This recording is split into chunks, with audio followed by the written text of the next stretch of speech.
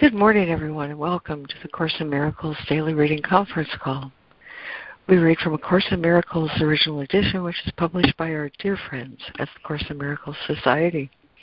You can access an online copy of the original edition by going to jcim.net, or if you mouse over the link at top for online edition, you'll see the link to read A Course in Miracles OE. On that same drop-down, there's an option to subscribe to have both the daily text reading and the lesson for the day sent to you from the Course in Miracles Society. My name is Lori Cameron. This call is Monday through Friday from 9:15 to about 10:50 a.m. Eastern. And today we continue our reading of Chapter 25, The Remedy, with Section 9, The Principle of Salvation. We're also mindful of our lesson today, Lesson 273. The stillness of the peace of God is mine. And by way of opening this morning, I was so happy to receive this little mini meditation from Marianne Williamson. And it goes like this. Holiness is my refuge today. I gain power in a world that is moving too fast by learning to slow down. The life I desire will not emerge from chaos, but from the holiness within me. Then and only then will I experience the world that reflects my soul. I seek the quiet of God's presence today, regardless what worldly turmoil surrounds me. Within the stillness of my inner self, and even as I move through my day, I will seek and remain within the holy place. Dear God, may your cloak of holiness surround me today and warm me from within. May the warmth of your presence deliver me from the coldness of the world. Amen.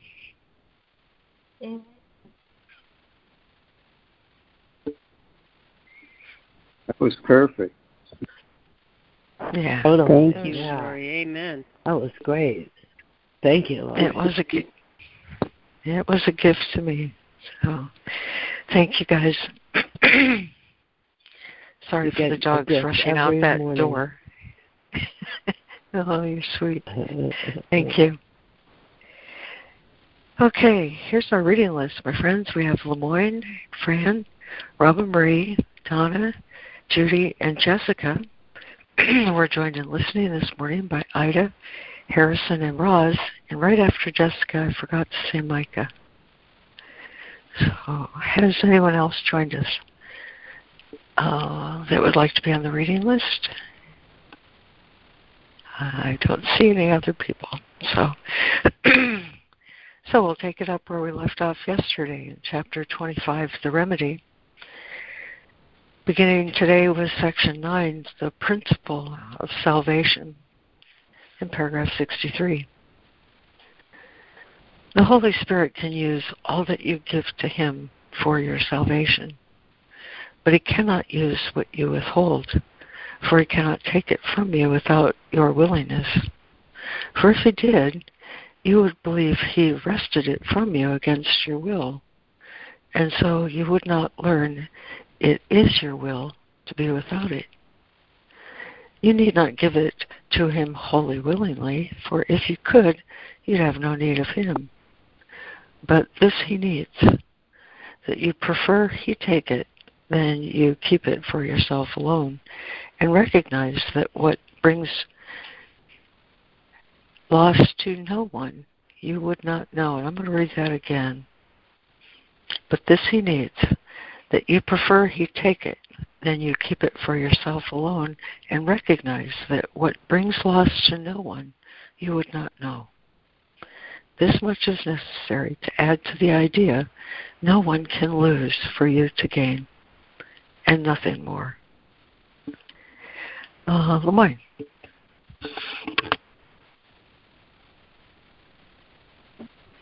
Okay. Chapter 25, The Remedy, Section 9, the principle of salvation. The Holy Spirit can use all that you give to Him for your salvation, but He cannot use what you withhold, for He cannot take it from you without your willingness. For if He did, you would believe He wrested it from you against your will. And so you would not learn it is your will to be without it. You need not give it to Him wholly willingly, for if you could, you'd have no need of Him. But this He needs, that you prefer He take it, and you keep it for yourself alone. And recognize what brings loss to no one you would not know. This much is necessary to add to the idea no one can lose for you to gain, and nothing more. Here is the only principle salvation needs, nor is it necessary that your faith in it be strong, unswerving, and without attack from all beliefs opposed to it. You have no fixed allegiance, but remember, salvation is not needed by the saved. You are not called upon to do what one divided still against himself would find impossible. Have a little faith that wisdom could be found in such a state of mind. But be you thankful that only little faith is asked of you, what but a little faith remains to those who believe in sin. Could they know of heaven and the justice of the saved?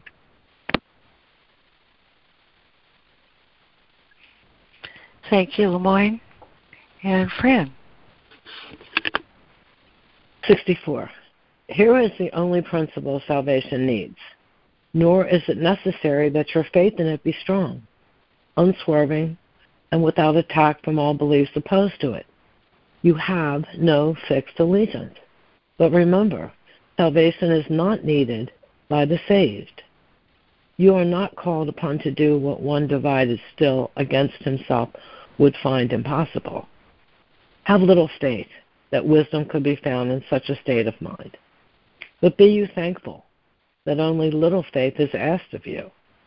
What but a little faith remains to those who still believe in sin? What could they know of heaven and the justice of the saved? 65. There is a kind of justice in salvation of which the world knows nothing. To the world, justice and vengeance are the same, for sinners see justice only as their punishment, perhaps sustained by someone else but not escaped. The laws of sin demand a victim. Who it may be makes little difference, but death must be the cost and must be paid. This is not justice but insanity. Yet how could justice be defined without insanity, where love means hate and death is seen as victory and triumph over eternity and timelessness and life? Thank you, Fran. And Robin Bree.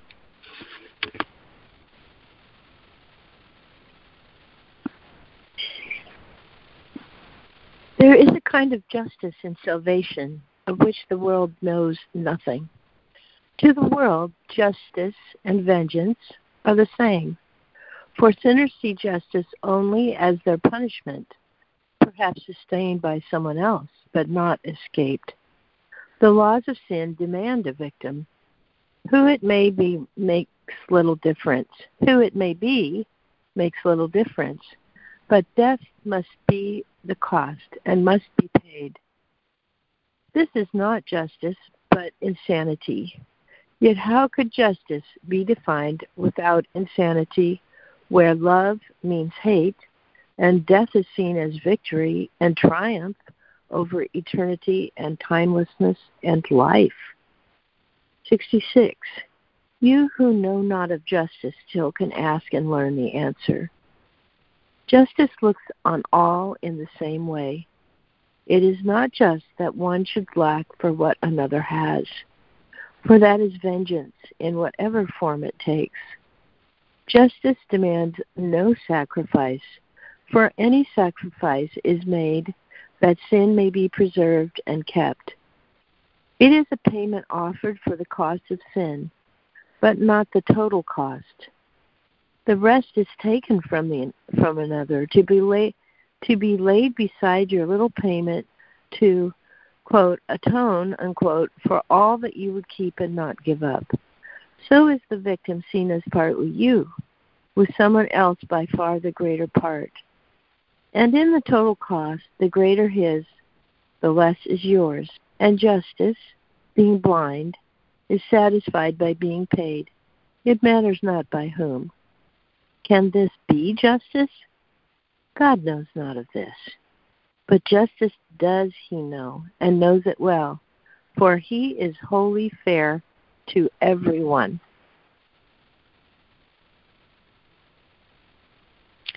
Thank you, Rava Marie. And Donna.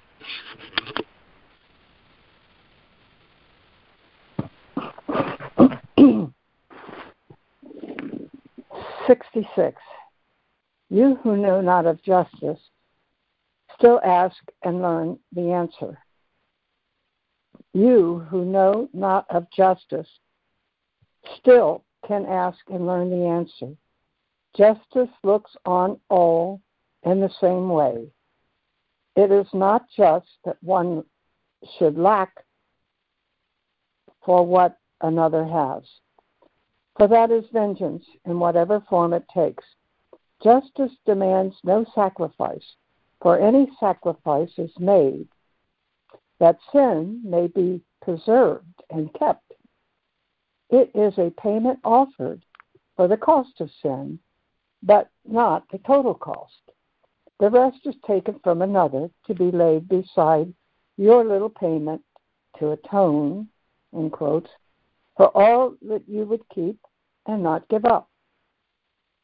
So is the victim seen as partly you, with someone else by far the greater part. So is the victim seen as partly you, with someone else by far the greater part.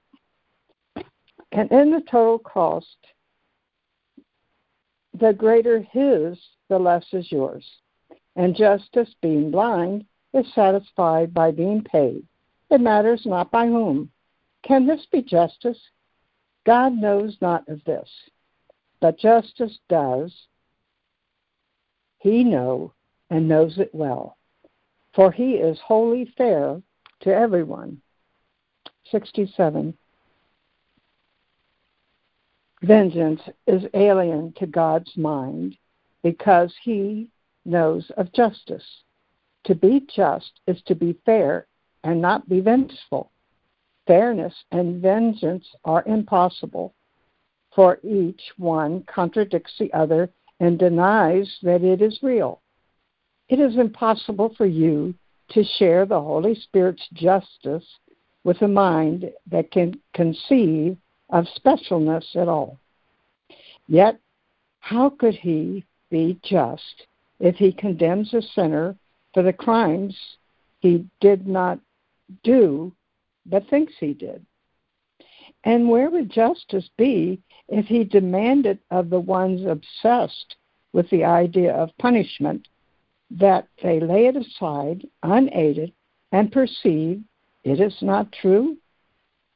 It is extremely hard for those who still believe sin meaningful to understand the Holy Spirit's justice. Thank you, Donna. And Judy. Vengeance is alien to God's mind because he knows of justice. To be just is to be fair and not be vengeful. Fairness and vengeance are impossible, for each one contradicts the other and denies that it is real. It is impossible for you to share the Holy Spirit's justice with a mind that can conceive of specialness at all. Yet, how could he be just if he condemns a sinner for the crimes he did not do but thinks he did? And where would justice be if he demanded of the ones obsessed with the idea of punishment that they lay it aside unaided and perceive it is not true? It is extremely hard for those who still believe sin meaningful to understand the Holy Spirit's justice. They must believe he shares their own confusion and cannot avoid the vengeance that their own belief in justice must entail. And so they fear the Holy Spirit and perceive the, quote, wrath, unquote, of God in him, nor can they trust him not to strike them dead with lightning bolts torn from the fires of heaven by God's own angry hand. They do believe that heaven is hell and are afraid of love, and deep suspicion and the chill of fear comes over them when they are told that they have never sinned. Their world depends on sin's stability, and they perceive the threat of what God knows is justice to be more destructive to themselves and to their world than vengeance, which they understand and love. Crazy, crazy, huh? Yeah. Thank you, Judy. And Jessica. Thank you. 68. They must believe he shares their own confusion and cannot avoid the vengeance that their own belief in justice must entail. And so they fear the Holy Spirit and perceive the, quote, wrath of God in him. Nor can they trust him not to strike them dead with lightning bolts torn from the so-called fires of heaven by God's own angry hand. They do believe that heaven is hell and are afraid of love.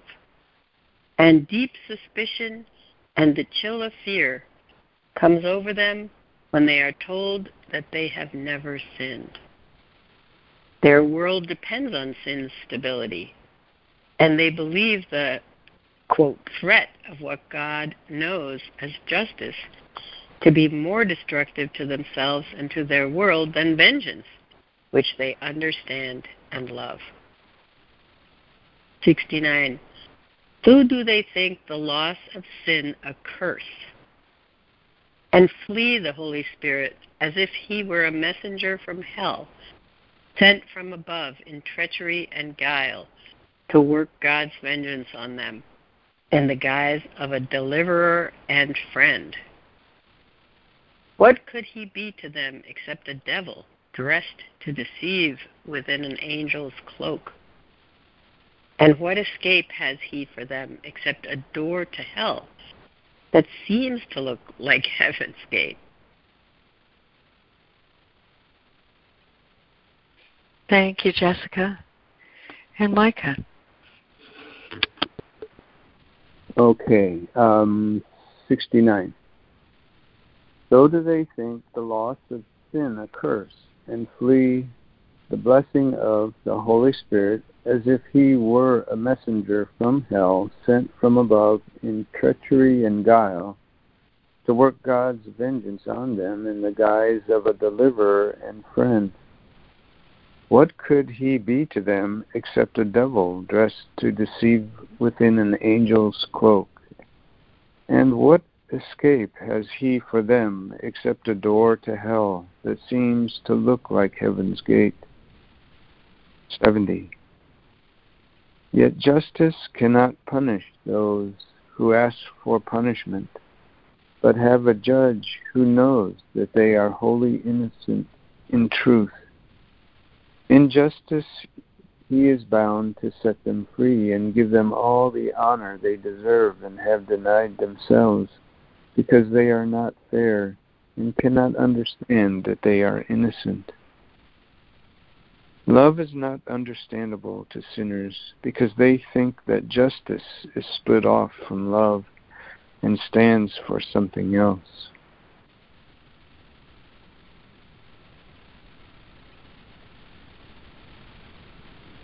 Thank you, Micah. And do we have a new reader for 70 and 71?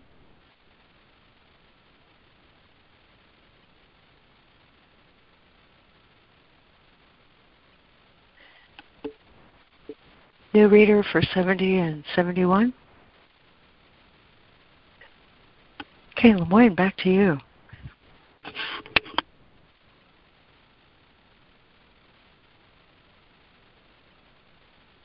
Okay. Yet justice cannot punish those who ask for punishment, but have a judge who knows that they are wholly innocent and true.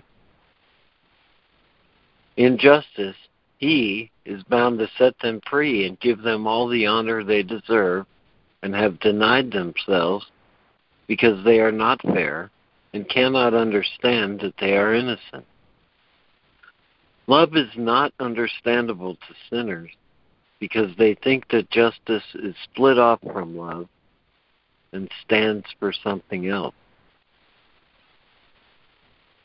And thus is love perceived as weak and vengeance strong. For love has lost when judgment left its side and is too weak to save from punishment. But vengeance without love has gained in strength by being separate and apart from love. And what but vengeance now can help and save, while love stands feebly by with helpless hands, bereft of justice and vitality and powerless to save? What can love ask of you who think that all of this is true? Could he, in justice and in love, believe in your confusion you have much to give? I'll read that again. Could he, in justice and in love, believe in your confusion you have much to give? You are not asked to trust him far, no further than what you see he offers you and what you recognize you could not give yourself. Thank you, Lemoyne. And Fran.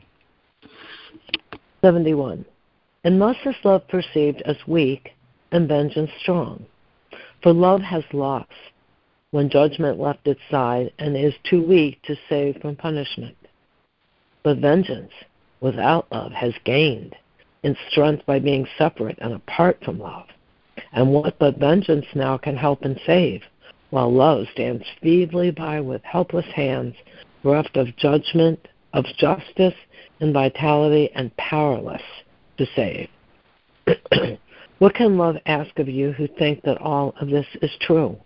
Could he, in justice and in love, believe in your confusion you have much to give? You are not asked to trust him far, no farther than what you see he offers you and what you recognize you could not give yourself. 72. In God's own justice does he recognize all you deserve, but understands as well that you cannot accept it for yourself. It is his special function to hold out to you the gifts the innocent deserve, and every one that you accept brings joy to him as well as you. He knows that heaven is richer made by each one you accept, and God rejoices as his Son receives what loving justice knows to be his due. For love and justice are not different. Because they are the same, does mercy stand at God's right hand and gives the Son of God the power to forgive himself of sin. Thank you, Fran. And Robin Marie.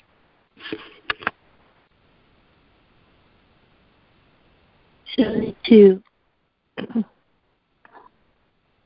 In God's own justice does he recognize all you deserve, but understands as well that you cannot accept it for yourself. It is his special function to hold out to you the gifts the innocent deserve, and everyone that you accept brings joy to him as well as you. He knows that heaven is richer made by each one you accept. And God rejoices as his Son receives what loving justice knows to be his due. For love and justice are not different. Because they are the same, does mercy stand at God's right hand, and give the Son of God the power to forgive himself of sin. 73. To him who merits everything, how can it be that anything be kept from him? For that would be injustice and unfair indeed to all the holiness that is in him, however much he recognize it not. God knows of no injustice. He would not allow his Son be judged by those who seek his death and could not see his worth at all. What honest witnesses could they call forth to speak on his behalf? And who would come to plead for him and not against his life? No justice would be given him by you. Yet God ensured that justice would be done unto the Son he loves, and would protect from all unfairness you might seek to offer, believing vengeance is his proper due.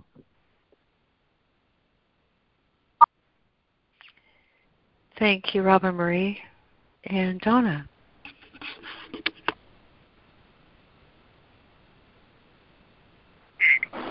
'73.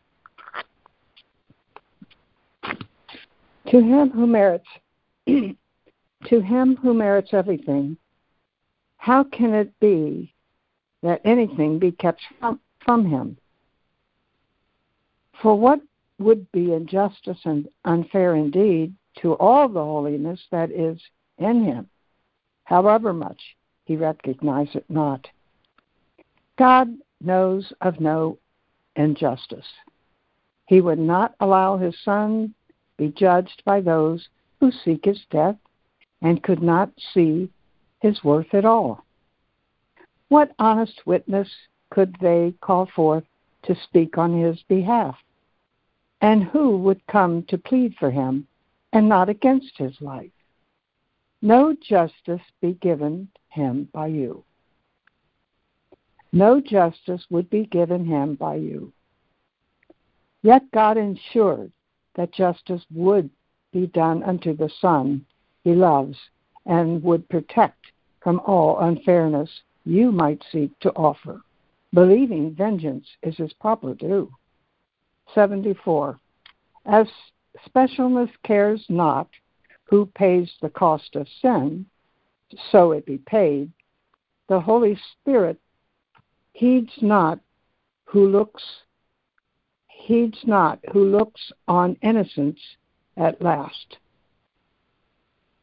provided it is seen and recognized. For just one witness is enough if he sees truly. Simple justice asks no more. Of each one does the Holy Spirit ask if he will be that one, so justice may return to love and there be satisfied. Each special function he allots is but for this, that each one learn that love and justice are not separate, and both are strengthened by their union with each other. Without love is justice prejudiced and weak, and love without justice is impossible. For love is fair and cannot chasten without cause. What cause can be so warrant an attack upon the innocent? In justice, then, does love correct mistakes, but not in vengeance, for that would be unjust to innocence.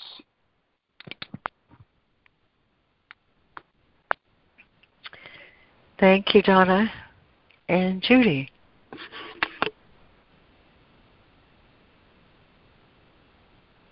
Thank you, Lori. As specialness cares not who pays the cost of sin, so it be paid. The Holy Spirit heeds not who looks on innocent at last, provided it is seen and recognized. For just one witness is enough if he sees truly. Simple justice asks no more. Of each one does the Holy Spirit ask if he will be that one, so justice may return to love and there be satisfied. Each special function he allots is but for this, that each one learn that love and justice are not separate, and both are strengthened by their union with each other. Without love is justice prejudiced and weak, and love without justice is impossible. For love is fair and cannot chasten without cause. What cause can be to warrant an attack upon the innocent? In justice, then, does love correct mistakes, but not in vengeance, for that would be unjust to innocence. You can be perfect witness to the power of love and justice if you understand it is impossible the Son of God could merit vengeance. You need not perceive in every circumstance that this is true, nor need you look to your experience within the world, which is but shadows of all that is really happening within yourself. The understanding which you need comes not of you, but from a larger self, so great and holy that he could not doubt his innocence. Your special function is a call to him that he may smile on you, whose sinlessness he shares. His understanding will be yours, and so the Holy Spirit's special function has been fulfilled. God's Son is found a witness unto his sinlessness, and not his sin. How little need you give the Holy Spirit that simple justice may be given you. Amen. Thank you, Judy. And Jessica. 75. You can be perfect witness to the power of love and justice if you understand it is impossible the Son of God could merit vengeance. You need not perceive in every circumstance that this is true, nor need you look to your experience within the world, which is but shadows of all that is really happening within yourself.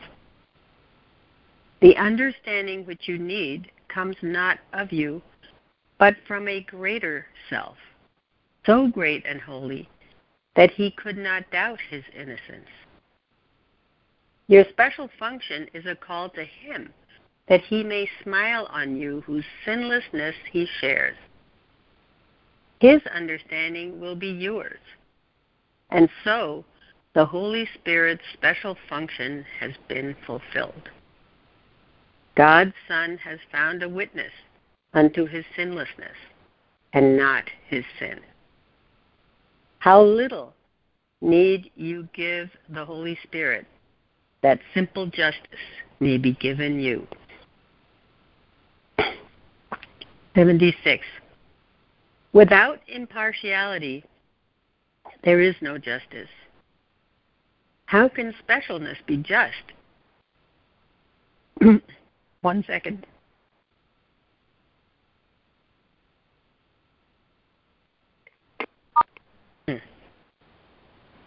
Okay. How can specialness be just? Judge not because you cannot, not because you are a miserable sinner too. How can the special really understand that justice is the same for everyone? To take from one to give another must be an injustice to them both. since they are equal in the Holy Spirit's sight. Their Father gave the same inheritance to both. Who would have more or less is not aware that he has everything. He is no judge of what must be another's due, because he thinks he is deprived. And so must he be envious and try to take away from whom he judges. He is not impartial and cannot fairly see another's rights, because his own have been obscured to him.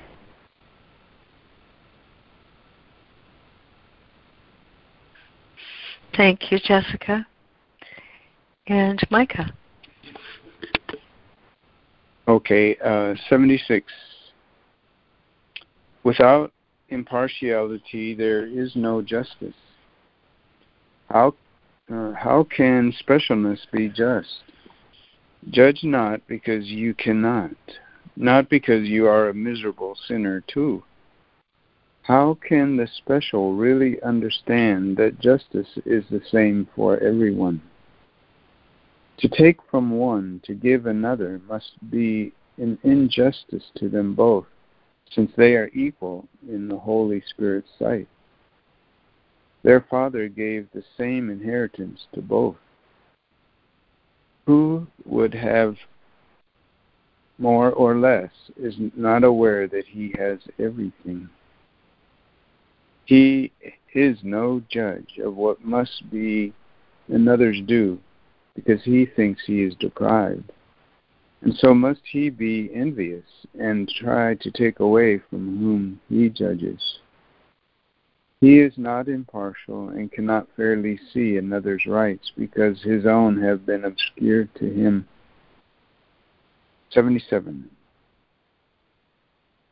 You have the right to all the universe, to perfect peace, complete deliverance from all effects of sin, and to the life eternal, joyous and complete in every way, as God appointed for his holy Son. This is the only justice heaven knows, and all the Holy Spirit brings to earth.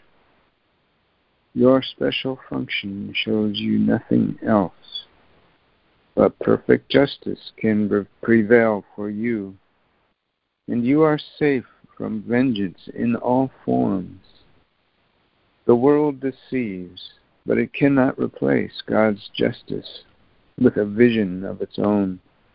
For only love is just and can perceive what justice must accord the Son of God. Let love decide, and never fear that you in your unfairness will deprive yourself of what God's justice has allotted you. Thank you, Micah. And would there be a new reader who'd like to complete with paragraph 77? Yes, Lori, this is Yvonne. I can read. Oh, thanks, Yvonne. Okay, 77.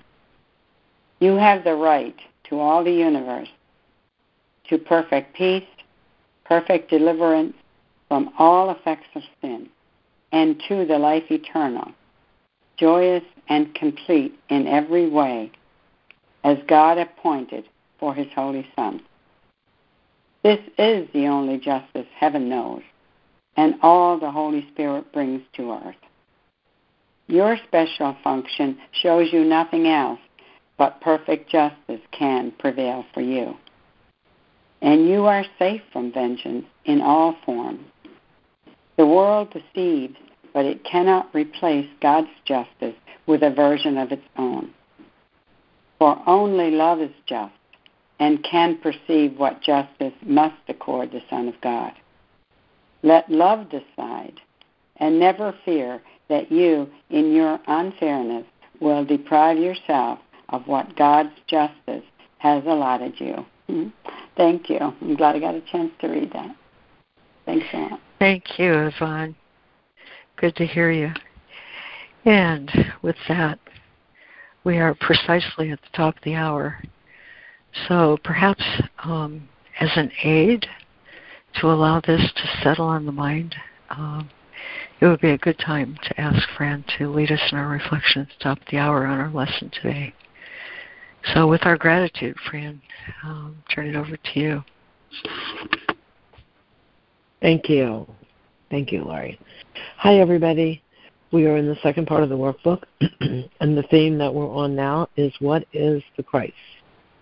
And today's lesson is lesson 273. The stillness of the peace of God is mine. So I'll read some from what is the Christ. Christ is God's Son, as He created Him. He is the self we share, uniting us with one another and with God as well. Excuse me. He is the thought which still abides within the mind that is His source. He abides unchanged forever in the mind of God. Christ is the link that keeps you one with God and guarantees that separation is no more than an illusion of despair. For though in Him His Father placed the means for your salvation, yet does He remain the self who, like His Father, knows no sin. Home of the Holy Spirit, and at home in God alone, does Christ remain at peace within the heaven of your holy mind. This is the only part of you that has reality and truth. The rest is dreams. The Holy Spirit reaches from the Christ in you to all your dreams and bids them come to Him to be translated into truth. For when forgiveness rests upon the world and peace has come to every son of God, what could remain to keep things separate? For what remains to see except Christ's face? So therefore, let us seek to find Christ's face and look on nothing else. We'll go to the lesson now.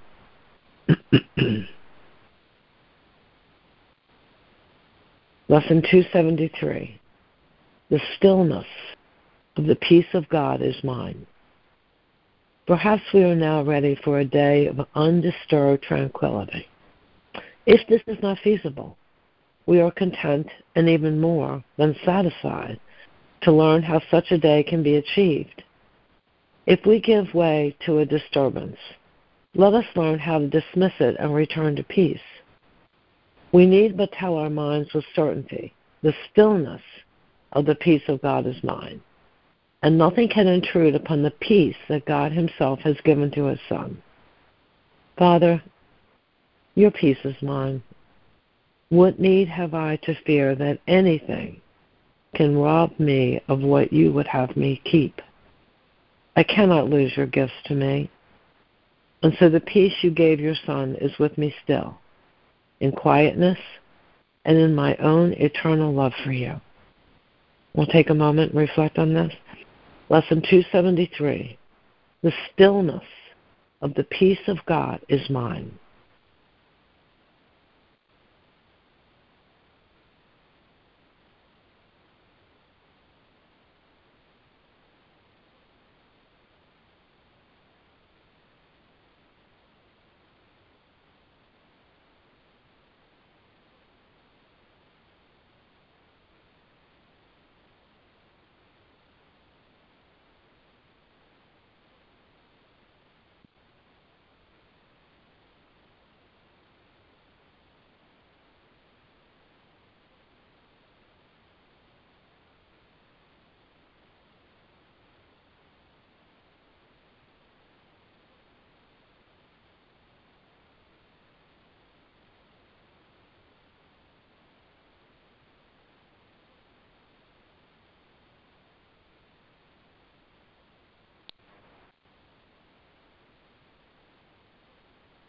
Father, your peace is mine. What need have I to fear that anything can rob me of what you would have me keep? I cannot lose your gifts to me. Lesson 273. The stillness of the peace of God is mine. Amen. Amen. Thank you, Fran. Amen. Thank you, Fran. Such a gift. Thank you. Thank you. Thank you, Fran.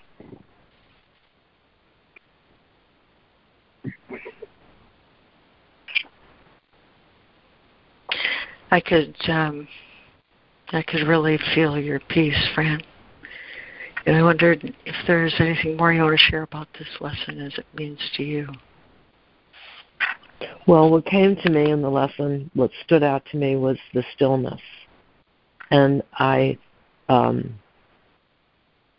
think, it's funny because sometimes in the lessons I look up words I already know the meaning of and just see what they say. And of course the stillness says not to do anything and not to move or anything. And I think that's pretty much what has happened to me with the Course, as the peace of God is mine. And it has given me a stillness when before the Course I would have erupted at certain times, but now I let go and let God. What someone said on the workbook call is the expression, be still and know that I am God. Oh, I thought that's great. Anyway, I'm complete. Thank you, Lori. Oh, thank you, Fran. This powerful testimony. Thank you. Yeah, thank you, Fran. I feel the same. Hi, this is Robin Marie, and I thought it was interesting in our reading today. I put a little dot next to the sentence, you need not give it to him. So, in other words, anything, let's see, but he would say that you would withhold something that you think is a sin, or I guess that your ego is holding on to. Anyway, it says you need not give it to him wholly willingly, for if you could, you'd have no need of him. But this he needs, that you prefer he take it than that you keep it for yourself alone, and recognize that what brings loss to no one you would not know. So this is interesting to me, that the lesson teaches us how that we have to do is just give him a little bit, and if we give way to a disturbance, let us learn how to dismiss it and return to peace. Really showing that it's all up to the Lord, it's all up to God, because we really don't know how to dig those things out of our subconscious. We don't know how to do it. And it's just another emphasis on letting go and letting God do it. Well, I appreciated how the lesson went along with our reading. Thank you. Oh, thank you, Robin Marie. That was a real highlight for me, too. Thank you. Thank you, Robin Marie.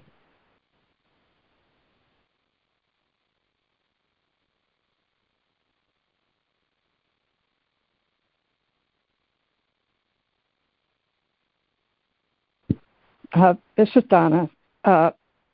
Be still and know that I am God came to me also from this lesson. And that's Psalms 46:10. And I think the whole thing fits our lesson today. Be still and know that I am God. I will be exalted among the heathen. I will be exalted in the earth. I am complete.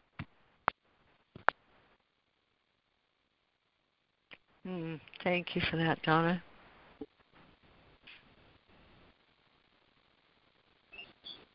Thank you.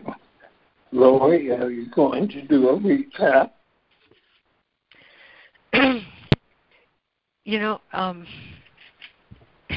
kind of glad you asked me that, Harrison. Because, there are some things I'd really love to highlight in here. And Robin Marie already did one, starting in that 63rd paragraph. To begin, I wanted to say, Section 9 title says, The Principle of Salvation. I noticed that today. It doesn't say principles, just one. The Holy Spirit can use all that you give to Him for your salvation, but he cannot use what you withhold, for he cannot take it from you without your willingness. For if he did, you would believe he wrested it from you against your will, and so you would not learn it is your will to be without it. This he needs, that you prefer he take it than you keep it for yourself alone, and recognize that what brings loss to no one you would not know. This much is necessary to add to the idea no one can lose for you to gain, and nothing more. Here is the only principle salvation needs. You're not called upon to do what one divided still against himself would find impossible. Have little faith that wisdom could be found in such a state of mind, but be you thankful that only little faith is asked of you. In 65, there is a kind of justice in salvation of which the world knows nothing. To the world, justice and vengeance are the same. In 66, you who know not of justice still can ask and learn the answer. Justice looks on all the same way. It is not just that one should lack for what another has, for vengeance in whatever form it takes. This is vengeance in whatever form it takes. Justice demands no sacrifice, for any sacrifice is made that sin may be preserved and kept. It is a payment offered for the cost of sin. God knows not of this, but justice does he know, and knows it well, for he is wholly fair to everyone. In 67, vengeance is alien to God's mind because he knows of justice. To be just is to be fair and not be vengeful. Fairness and vengeance are impossible, for each one contradicts the other and denies that it is real. It is impossible for you to share the Holy Spirit's justice with a mind that can conceive of specialness at all. They must believe that the Holy Spirit shares their confusion and cannot avoid the vengeance that their own belief in justice must entail, and thus their world depends on sin's stability. And they perceive the so-called threat of what God knows as justice to be more destructive to themselves and to their world than vengeance, which they understand and love. In 70, yet justice cannot punish those who ask for punishment, but have a capital Judge, capital Who, knows they are wholly innocent in truth. In justice, he is bound to set them free and give them all the honor they deserve, and have denied themselves because they are not fair and cannot understand that they are innocent. Love is not understandable to so-called sinners because they think that justice is split off from love and stands for something else. In 71, thus is love perceived as weak and vengeance strong. Could the Holy Spirit, in justice and in love, believe in your confusion you have much to give? You are not asked to trust him far. No further than what you see he offers you and what you recognize you could not give yourself. In 72, in God's own justice does he recognize all that you deserve, but understands as well that you cannot accept it for yourself. It is his special function to hold out to you the gifts the innocent deserve, and everyone you accept brings joy to him as well as you. He knows that heaven is richer made by each one you accept, and God rejoices as his Son receives what loving justice knows to be his due. For love and justice are not different. Because they are the same, does mercy stand at God's right hand and give the Son of God the power to forgive himself of sin. 73, God knows of no injustice, and ensured that justice would be done unto the Son he loves, and would protect from all unfairness you might seek to offer, believing vengeance is his proper due. I'm still in paragraph 74. Simple justice, ask no more that you be willing to look on innocence at last. Of each one does the Holy Spirit ask if he will be that one, so justice may return to love and there be satisfied. Each special function he allots is but for this, that each one learn that love and justice are not separate, and both are strengthened by their union with each other. Without love is justice prejudiced and weak, and love without justice is impossible, for love is fair and cannot chasten without cause. In justice, then, does love correct mistakes. In 75, you can be perfect witness to the power of love and justice if you understand that it is impossible the Son of God could merit vengeance. You need not perceive in every circumstance that this is true, nor need you look to your experience within the world, which is but shadows of all that is really happening within yourself. The understanding which you need comes not of you, but from a larger capital Self, so great and holy that he could not doubt his innocence. Your special function is a call to him, that he may smile on you whose sinlessness he shares. His understanding will be yours, and so the Holy Spirit's special function has been fulfilled. God's Son has found a witness unto his sinlessness and not his sin. How little need you give the Holy Spirit that simple justice may be given you. In 76, without impartiality there is no justice. How can specialness be judged? Judge not, because you cannot. Who would have more or less is not aware that he has everything. He is no judge of what must be another's due. And finally, in 77, you have the right to all the universe, to perfect peace, complete deliverance from all effects of sin, and to the life eternal, joyous, complete in every way, as God appointed for his Holy Son. This is the only justice heaven knows, and all the Holy Spirit brings to earth. Your special function shows you nothing else but perfect justice can prevail for you, and you are safe from vengeance in all forms.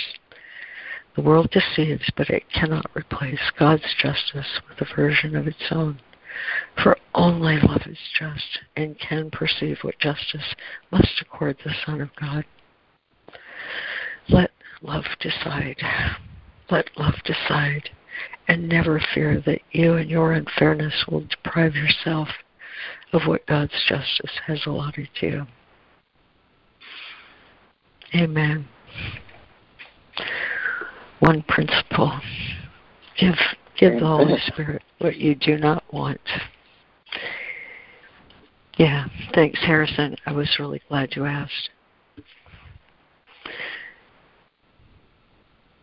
Thank you. I was glad he asked too. Thanks.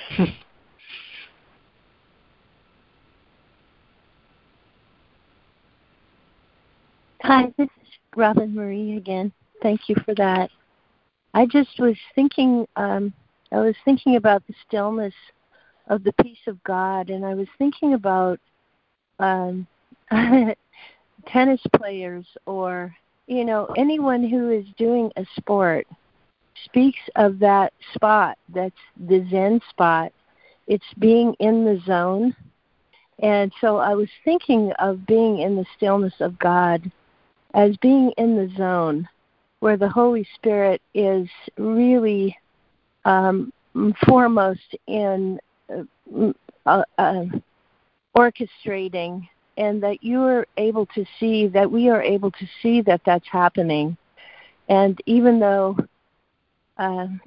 going back to the tennis, often, the serve goes in the net or out of the court. Those are mistakes. We can still keep practicing. And when we do get in that zone, it just feels so miraculous and wonderful. Thank you. Boy, that really resonated. Thank you, Robin Marie. Thank you.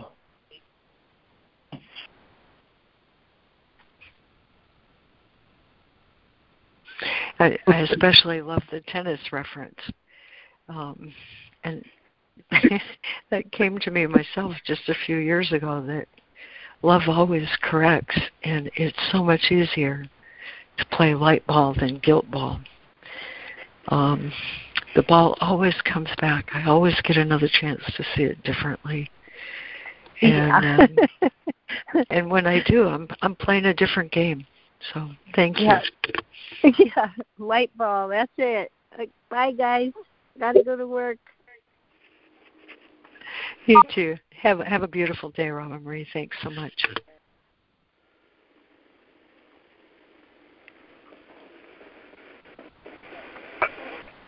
What's coming up for me, this is Steve, is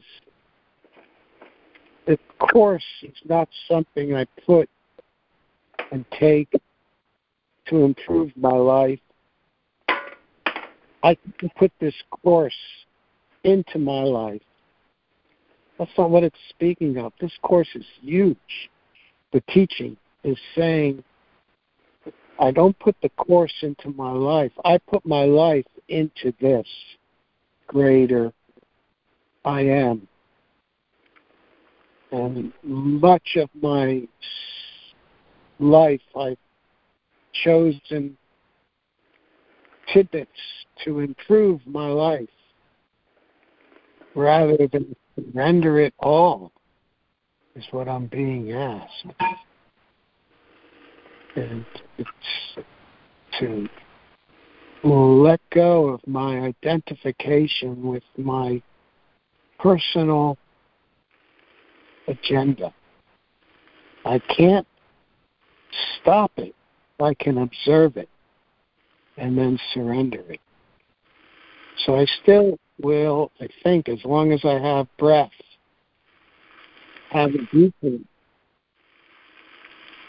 It'll be special in order for me to surrender it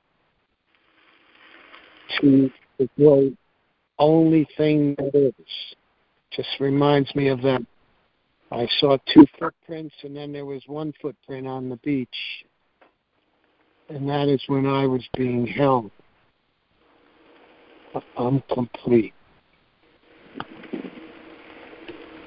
Oh, thank you, Steve. I really like that. Me too. Thank you, Steve.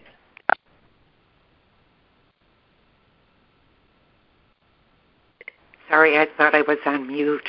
Good morning, everybody. This is Jude. I just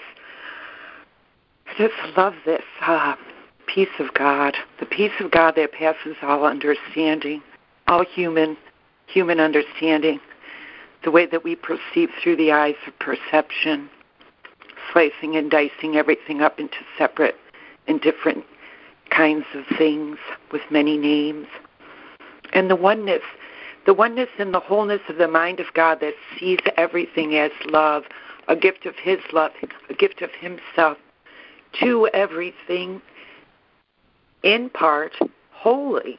Wholly, He gives the kingdom of heaven to every single part. And who am I to deny the kingdom of heaven to any part of it?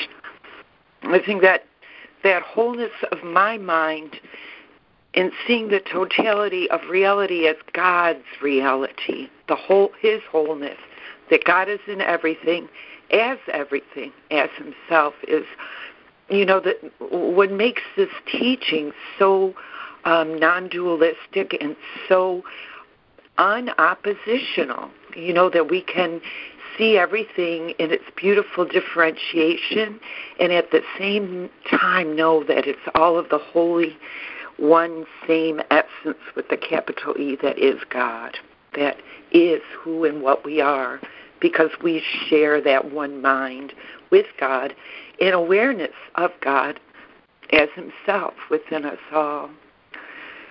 The idea of partiality, that if I judge anything in part, I'm judging God.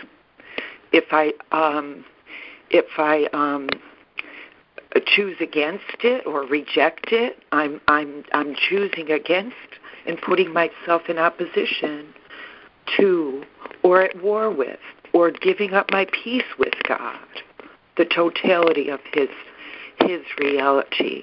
I'm in opposition to God's reality by opposing anything, being in opposition to or resisting anything as being the truth. The truth as it is right now as I'm experiencing it. It is what it is. It's all God with a capital I-T. It is. It merely is. The isness of God becoming everything in temporal and corporal and passing. This too will pass.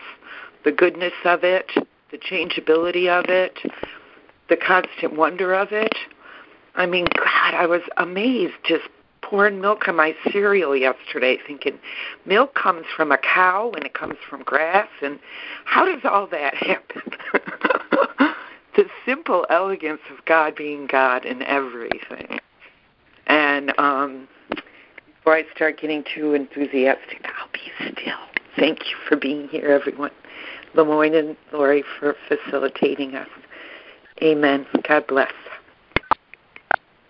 Thank you, Judy. Thank you, Judy.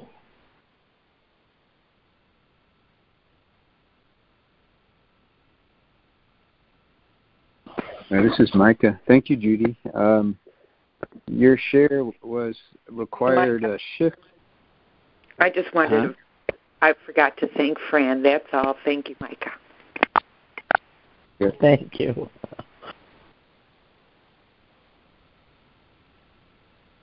Let's see. Hold on just a second. Let me get...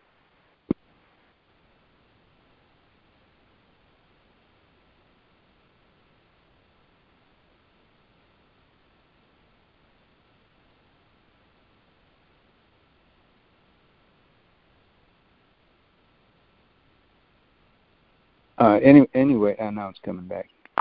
Well, it's pretty fragile, this inner world of thought and emotion. Anyway, as you were saying, God is everything. What kind of came up yesterday, I just had a few encounters and was opened myself up, which is pretty rare, to some news things that I got curious about because of these encounters with certain people, and suddenly I was looking at a world through from a very different perspective,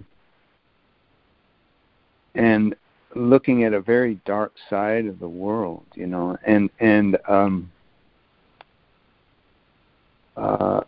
which is, it's pretty rare that I open myself up to that influence. But then when you said God is everything, it was like really hard to comprehend how you could be seeing in the world such strangeness, such lack of love, and of perfect specialness playing out. That's what I loved about our reading today. It seemed to address this, how vengeance and love, those are just two different lenses to look at the world through. And then to see that everything is God required even another kind of shift inside of me, where this is, I've had this feeling of this was all consciousness in God's mind, and it's unfolding, it's nature. It's in that process. I almost see in my mind a picture of in the chrysalis, as the butterfly starts to emerge, how it's not a beautiful butterfly at first. Its wings are stuck together, but there's this process of the warmth and the light starting to dry the wings, and then they start to lift and separate, and it feels like this world is like that. When I look at it from that God is, everything, and let's see. I got a strong hit with. Let's see where that was. Hold on just a second.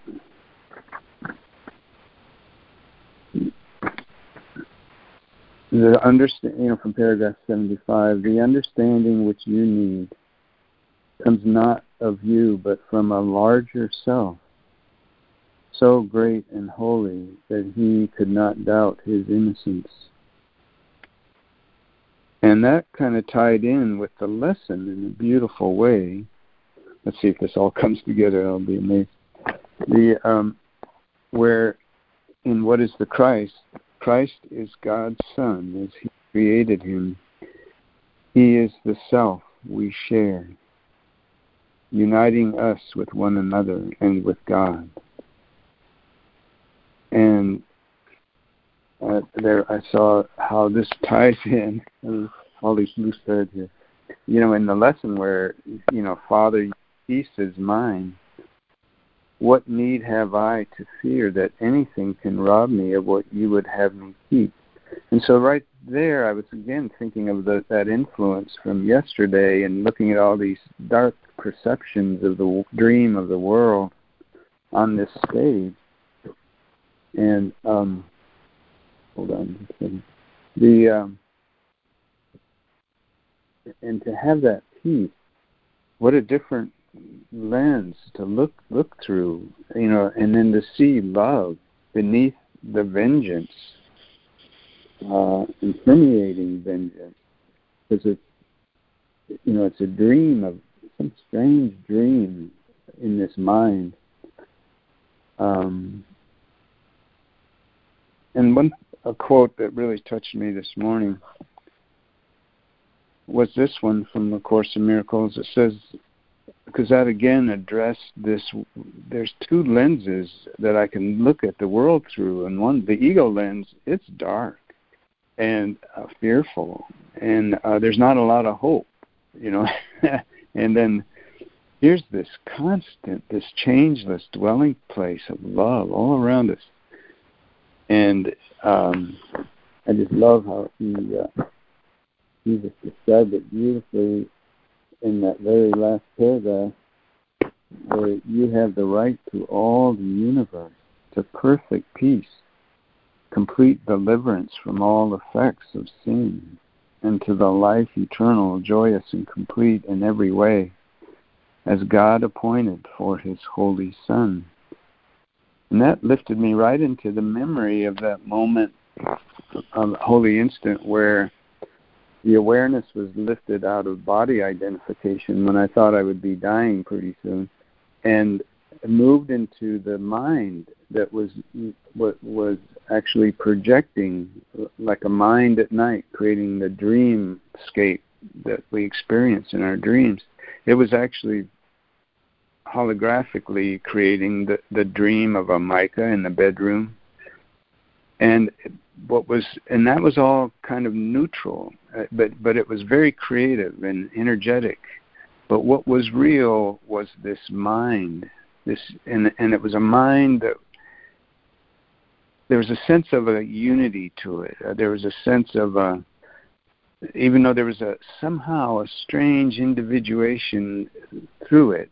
It was so transparent, but within it in this mind was God and love, and that is where the self is.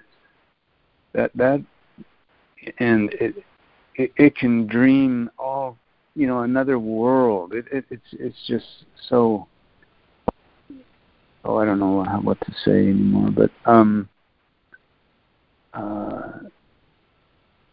I think I'll just stop there. That we can share this journey together is so beautiful, and the mystery of starting to wake up in a dream of like pretty horrible stuff, and it might be getting a little darker too for some people, but we'll see. But to take it all the way, love all the way to where you're looking at the centurion hammering the nail in your hand, or like Viktor Frankl in Dachau, where that's what you see. And the Dalai Lama is a good example too, and the love he expresses through all the horrors he has seen. And the vengeance isn't on his heart at all.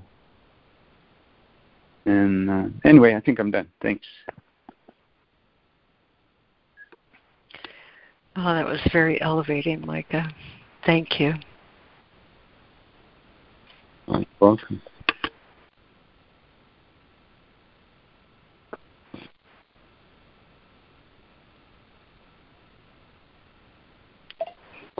So, Micah, this is Patricia, and being a storyteller, you call my prayerful spirit out to that's speaking to me to say, yes, Patricia, it's a gorgeous story.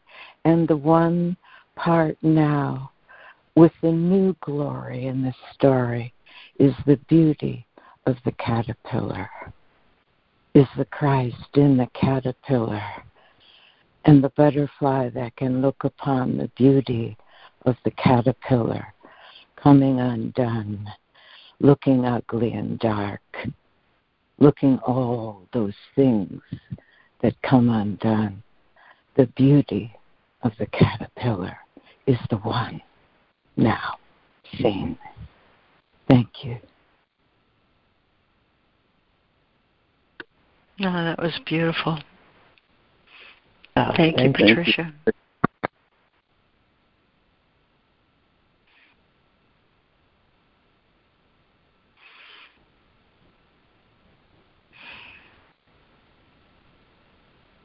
Hey, Lori, I was just kind of holding all these threads. I didn't know how to weave them together really well, but did I ever read that quote? It seems like I pointed to it, but I never read it. Is that true? The one that you did this morning, that last paragraph? The one about the gift of Christ is all I seek today, but Christ's vision would I use today? I don't think you had. Oh, so I'd like to read that because I think that highlights what the text is saying in a beautiful way. Please. The lesson. The gift of Christ is all I seek today. What but Christ's vision would I use today when it can offer me a day in which I see a world so like to heaven that an ancient memory returns to me? Today I can forget the world I made.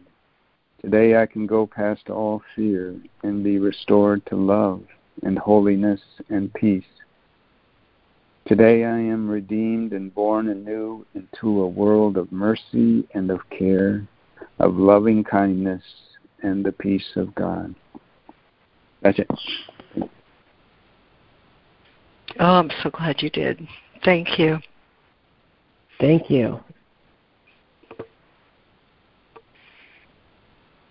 Yeah, that's a perfect springboard, I think, to the way I wanted to approach this myself.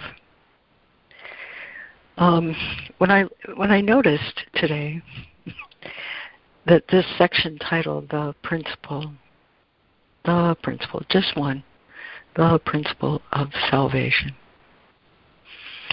it started to fall into place a little bit because it motivated me to ask the question, well, what is salvation? And what is being saved? What is salvation and what is being saved is just my mind. It's my mind. All the problems are in my mind. And when my mind is straightened out and I understand the truth, truth is everywhere. And from that quote that you gave, Micah, today I'll use Christ's vision.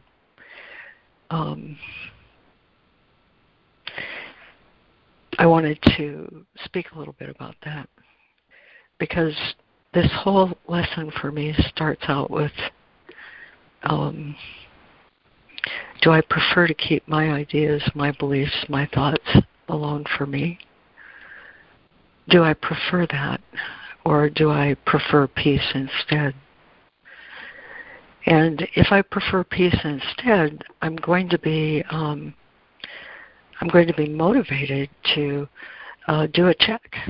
What's going on in my mind? And when I do that check, I can see where perhaps I have thoughts, ideas, and beliefs that are interfering with my peace. And so the principle of salvation is so simple then, and he says that in paragraph 66 of this reading. How would I know? How would I know what justice is? How would I know what brings gain to everyone and no loss to anyone? In my experience in the world, I wouldn't know that. And even in my thoughts, my beliefs, my ideas about myself, I wouldn't know that. There's a startling paragraph in this entire book. It's in chapter 18, paragraph 49. And it says, there is nothing outside you. I think, and I have ideas that there are bodies all around me, and each of these bodies represents another ego, just like me. The principle of salvation is I want to be relieved of that idea. I do. I want to be relieved of that idea because it's that idea that interferes with me and interferes with my peace. It interferes with my relationships. It interferes with communication that God would love for me to enjoy with Him. The perfect communication of loving awareness of all His blessings bestowed upon me, how He gave me the world that I might do my will, which is truly to love. I don't know how to get there. I don't know how to get there because He says my mind is split. And so He says you're not asked to do what would be impossible to someone with a split mind, aware of this tiny fragment of mind that sees everything outside fearfully and as a threat. And with the eyes of fear, those tiny little eyes of fear to which perception is tied, I can't know the love of God. And so I'm not asked to heal my own split mind. I'm not asked to do that. I'm asked just to trust Him a little bit. Just to trust Him a little bit, enough to know that if I inquire, if I admit I don't know, because I'm seeing with the eyes of my body, I'm seeing from the perspective of my past, I'm seeing my own split mind everywhere. That's the problem here. It's my split mind. And from my split mind, I project all this fear out onto the world. And it appears that war and battle and hatred and vengeance and separation rule the day. But that's all a projection from my mind. So if I inquire, like he says in paragraph 66, I don't know. I don't know about this sameness. I don't know about how there's no lack. I don't know how there can't be sacrifice. I don't understand. I don't understand how there is no loss. What I'm really saying is, oh, God, save me from my own idea of specialness. Remember, specialness is based on lack. I look out from the body's eyes and I see a deficit of love everywhere. It's because I'm projecting that from my own split mind. And so I inquire. And with that inquiry, something wonderful starts to happen. What I'm really doing is I'm preparing my mind He says in Lesson 169, such a beautiful lesson, by grace I am released, by grace I will release, by grace I live. God's grace is justice and love tied together in a way that says the equality of love and the profusion of love from the source, from the mind of God, is the truth everywhere. I prepare my mind for grace. And when I prepare my mind for grace, what happens? I'm going to read it to you. Grace is the acceptance of the love of God within a world of seeming hate and fear. By grace alone, the hate and fear are gone, for grace presents a state so opposite to everything the world contains that those whose minds are lighted by the gift of grace cannot believe the world of fear is real. It's not learned. Grace is not learned. The Course aspires to it, and that's the principle of salvation. The Course aspires to this preparation of my mind, ready for healing, which is the acceptance of the atonement. I couldn't accept that for myself. Why? Because I couldn't forgive myself. I can't wake up one morning and say, my past is gone, I've forgiven myself, without the gift of grace, without the gift of God, without the gift of the Holy Spirit's special function to bring that awareness to me. How do I prepare my mind for the gift of grace? By simply saying, I don't know. I don't understand, Father. Please, please, please relieve me of my sense of specialness that makes me want to fight for every scrap of love that's available, that blinds me to the fact that I am the loving awareness, that the Christ self is the self I share with all creation.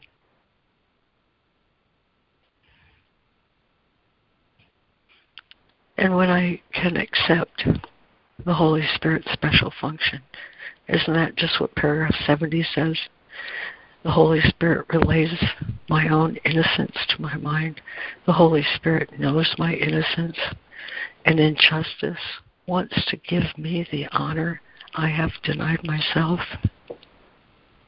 The healing of my mind is acceptance of the atonement. And the beautiful, beautiful thing is, it asks of me only, do I prefer the world I made out of fear and lack and specialness, or would I rather have the correction that love would give me? And when I inquire, this one who seems to threaten my peace, this situation that seems to rob me of grace, this situation that makes it seem love is distant from me, this problem, this person, this whatever it is, when I inquire, Holy Spirit will show me. That's a projection from your mind, my dear. Let me project the truth to your waiting mind. And that's how I give up my error, the split in my mind that caused me to project all of this onto God's creation, that He so loves that He gave it to me. And the beautiful thing is, I need not do this by myself. In fact, my problem was I thought I was by myself. The gift of atonement gives me God.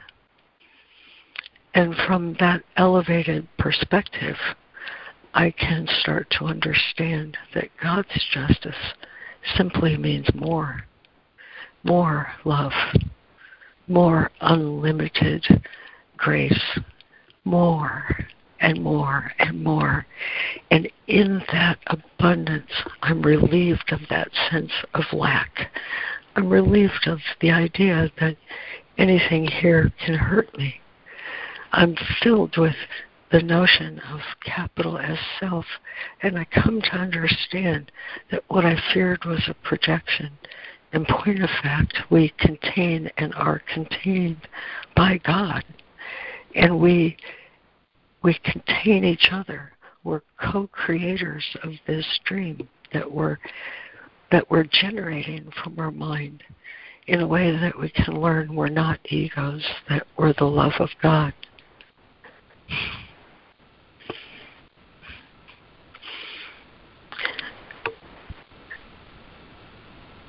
Finally, I start to realize that my whole problem, just like he says, my whole problem was the fact that I judged myself. And judging myself, I projected that negative judgment onto the world and judged everything else in it. Atonement relieves me of that judgment. And I start to understand, oh God, there's so many lessons built into this.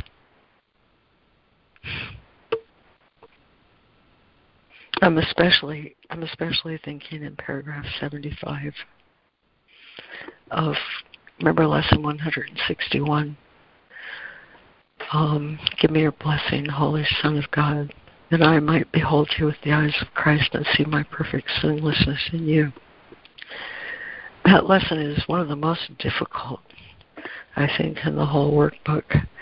But when I'm relieved of judgment, I start to understand and accept and realize for myself, recognize for myself that this holy brother is God's gift to me, because this brother represents all brothers. And when I say, give me your blessing, Holy Son of God, I'm praying to the Christ mind. Give me your blessing, Holy Son of God, that I might behold my perfect sinlessness, that I might see you with the eyes of Christ, and behold my perfect sinlessness in you. And this brother, who I thought was other, is suddenly transformed, and I realize the truth of what he said in 18, paragraph 49, there is nothing outside you. We contain each other. That containment of capital S self is right there in my own heart. And I love you. I love you. I love you is to say, I love you, Elder Brother Christ. I love you, God. I receive your love. I share your love. And by grace I am released.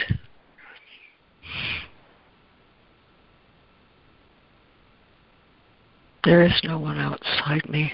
No one. No one. Just the love of God manifest in you and you and you and everyone. And now I'm relieved. I'm relieved of that sense of separation. I no longer see myself as a body because my mind is healed and I don't see you as a body. I see Christ mind everywhere.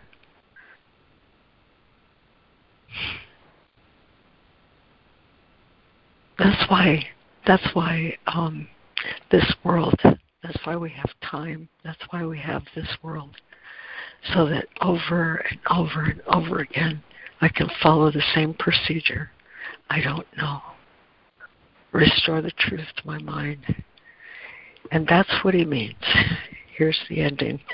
And that's what he means when he says divine abstraction takes joy in application. My joy, when I prayed so long, Holy Spirit, restore unto me the joy of my salvation. Joy, the essence of joy, is to see the truth everywhere.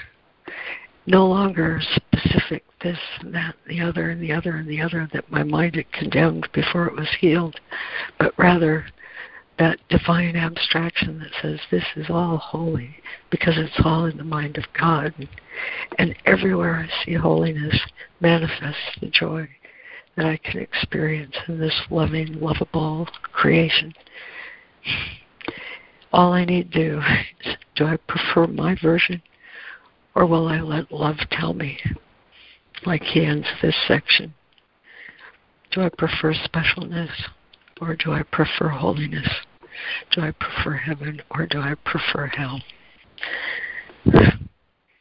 Only one of which is true. I'm complete.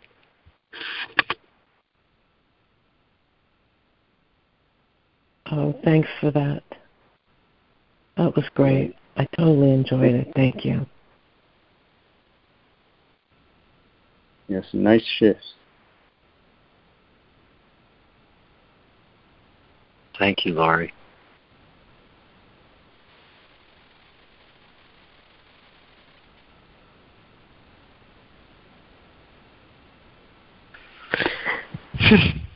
Well, you know what? I think I let time get away, and I apologize for anyone who wanted to share. But we end the recording, but we don't end this call. So please stay on the call after we end the recording, because there's so much more in here. But to end the call today, I just want to say, and now we ask for grace. The final gift salvation can bestow. Experience that grace provides will end in time, for grace foreshadows heaven. It does not replace the thought of time, but for a little while this interval suffices. It is here that miracles are laid, to be returned by you from holy instance you receive through grace in your experience to all who see the light that lingers on your face. What is the face of Christ but his who went a moment into timelessness and brought a clear reflection of the unity he felt an instant back to bless the world? How could you finally attain to it forever while a part of you remains outside, unknowing, unawakened, and in need of you as witness to the truth? Be grateful to return. Oh man, be grateful to return, as you were glad to go an instant and accept the gifts that grace provided you. You carry them back to yourself. And revelation stands not far behind. Its coming is ensured. We ask for grace and for experience that comes from grace. We welcome the release it offers everyone. We do not ask for the unaskable. We do not look for what grace can give. For this we can give in the grace that has been given us. Our learning goal today does not exceed this prayer, yet in the world what could be more than what we ask this day of him who gives the grace we ask as it was given him. By grace I live, by grace I am released. By grace I give, by grace I will release. A perfect lesson to end the call. Thank you, everyone. Thank you, everyone who dialed in, who will listen to this call later. To everyone who seeks the truth, I'm so grateful. Christ is the guarantee that we will succeed. Thank you, everyone. Oh, thank you, Laurie. Thanks so